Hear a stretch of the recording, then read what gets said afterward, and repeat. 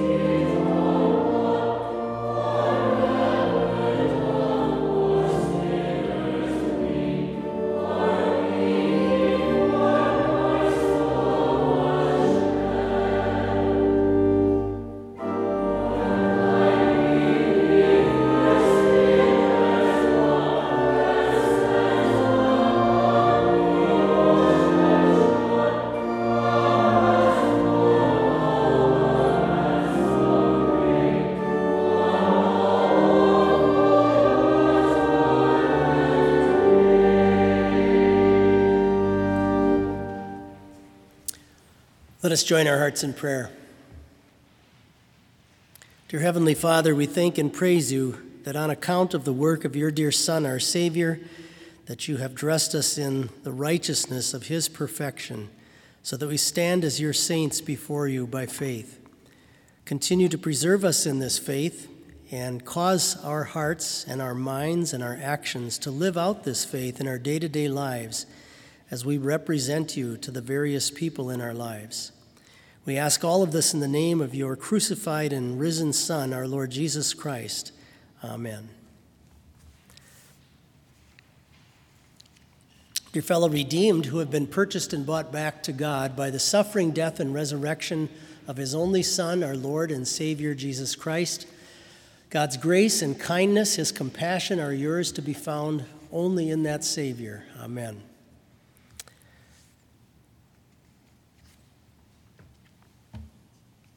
There are a lot of cute little stories and storybooks that have been written about Noah's Ark.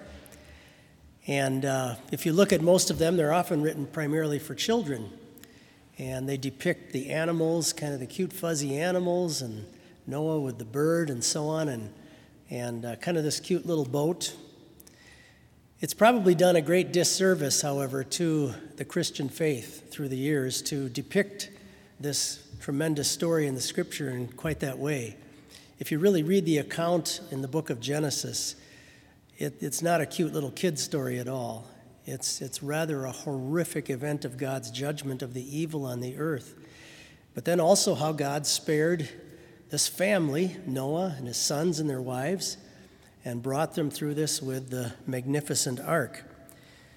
But the story that I just read tonight that follows on the heels of that is probably not a story that your parents read to you when you were reading those cute little books about Noah and the ark.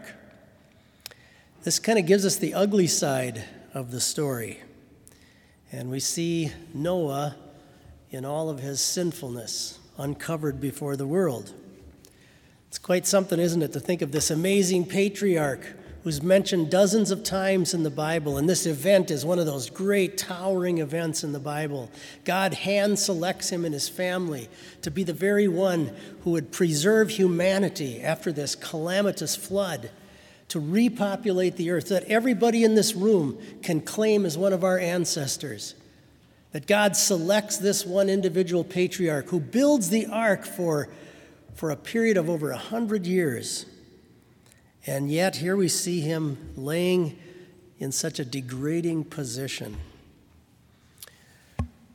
I've seen somebody passed out drunk a number of times in my life, but one that really reminds me of this was over in Ukraine years ago. And I was in a park with hundreds of people, and there was one man who was face down in a mud puddle with nothing but his underwear on, drunk and passed out, and beer cans all around him. And nobody wanted to even be around him. It was such a degrading looking sight. When I was a student here at Bethany, one night in the gymnasium, some of us had been playing late at night, and a student, one of our fellow students, came in that was so drunk and had been smoking pot so much that he passed out on the floor of the gym, and students had to take him back to his room, and we actually set up shifts of people every hour to sit with him so he didn't regurgitate into his own breathing and possibly die. It's one of the most deplorable looking sights, one of the ugliest scenes of humanity. And we see that laying before us here with this image of Noah. And that's not the only sin. It's not just drunkenness that displays the ugliness of our sin. There are many different little events in our lives where God could easily just pop in and provide an image of each one of us in some way, in some degrading way, that demonstrates the evil that lurks inside of all of us. God, notice in the Bible, doesn't hide the sins of his saints from us. God doesn't try to sweep them under the rug and act like his saints before him and those who believe in him have just never had these problems or sins in their lives. Rather, he makes sure that every one of them, in some way, shape, or form, is displayed before us likewise with their sinfulness, to show us that even the great heroes of faith have struggled with this sinful human nature that you and I still possess in this life. We think about Abraham lying frequently about his wife not really being his wife. We think of Lot, likewise drunk, one of the people that God warned to get out of the cities of Sodom and Gomorrah to spare him. And yet, just in the next chapter, he's drunk with his daughters, having incestuous sex with them. We think about King David, hand-selected by God, and one through whom many of the Psalms would be written. And yet going out on the porch and asking a woman who's not his wife to come up and sleep with him, impregnating her, killing her husband. It's amazing the evil that can just lurk inside of us. Peter, denying multiple times that he even had anything to do with Christ, calling down condemnation from God on himself if he wasn't telling the truth. And Jesus had just warned him about it a few hours earlier. Our fickle, sinful human nature can just fall into such depravity at certain times. We see Noah's sons responding to this. His first son, Canaan, that's mentioned, makes a mockery of him, goes back and tells his brothers, you got to see Dad. Come in and see him in this horrible condition, this great man of God that had just come off of the ark. We think of all the conversations that this family probably had on the ark during the extensive period of time that they were in there together, thinking about how God had communicated with them, talking about the coming Messiah, all the conversations they probably had, probably family devotions and worship in the ark. And here's their dad now, lying face down drunk in the tent. And the two other sons are so disgusted by it that they have to walk in backwards with sheets over their shoulders in order to cover up their father's nakedness. They didn't want to see their loved one in such an ugly, depraved condition. What a picture of your gracious God toward you and me. God does not want to see you or me in the ugliness of our sin. But he has chosen, because he loves you and me, he has chosen to take the white robe of our Lord's righteousness, to walk backwards toward us, and to cover us with that covering of our Savior's holiness. This dress that we have received from Christ is now where our true beauty is to be found. This is the glorious dress that God wants you to wear by faith, so that someday you can wear that same outfit as you stand before his throne in heaven. Listen to how the writer to the Hebrews talks about Noah in the book of Hebrews, in the Great Heroes of Faith chapter. He says, "By faith Noah condemned the world and became heir of the righteousness that comes by faith." He became an inheritor of that. He inherited it. It was a gift from God, placed on him.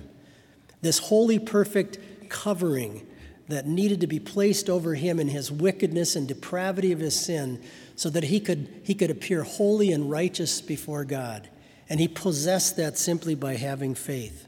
St. Paul says the same thing about himself when he writes to the congregation in Philippi. He says, "I do not have a righteousness of my own that comes from the law. I haven't kept God's commandments so great that I can hold that up before God." He says, "But I have that which is through faith in Christ, the righteousness that comes from God and is by faith." And that's the wonderful comfort we have. This gracious God who's walked in backwards on you and me and laid this covering of Jesus' perfect life on you and wraps you in that and makes it your gown, makes it your robe, and says, "This is how I want to look at you. This is how I want to judge you someday when you come before my throne on Judgment Day." It's that holy righteousness that you now actually have and possess by this simple little thing inside of you called faith. Now, one last point. We must be careful when we hear about the sins of certain saints, maybe even people in your own life, people that you respect, maybe your parents or a pastor or a teacher. We must be careful when we hear about the sins of certain saints that we don't use that to take free license for our own sins, as if to say, "Well, look, they could live like that. Apparently, that gives approval to me to live like that." As if somehow, because God displays this for us, that he doesn't really take sin seriously. If you want to see how sin is taken seriously, look at a cross. Stare at that for a while.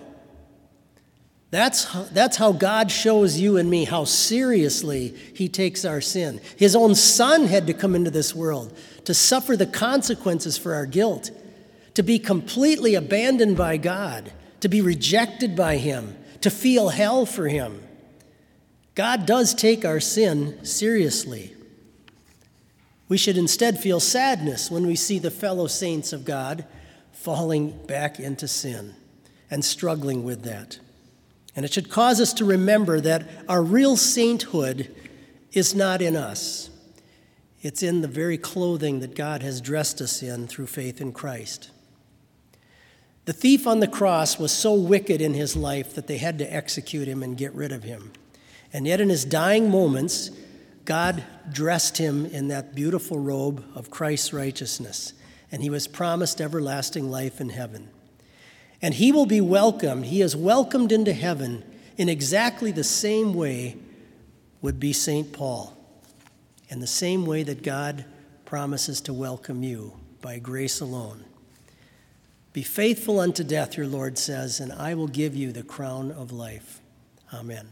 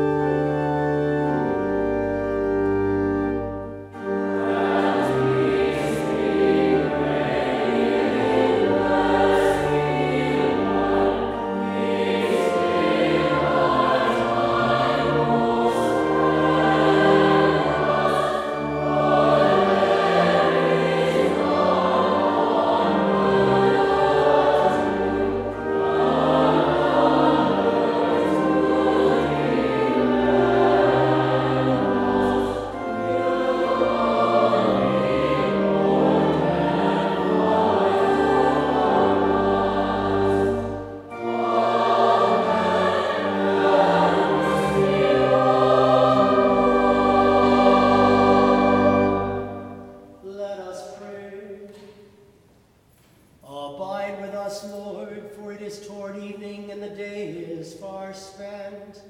Abide with us and with your whole church. Abide with us in the end of the day, in the end of our life, and in the end of the world. Abide with us with your grace and goodness, with your holy word and sacrament, with your strength and blessing. Abide with us when the night of affliction and temptation comes upon us, the night of fear and despair when death shall come. Abide with us and with all the faithful through time and eternity.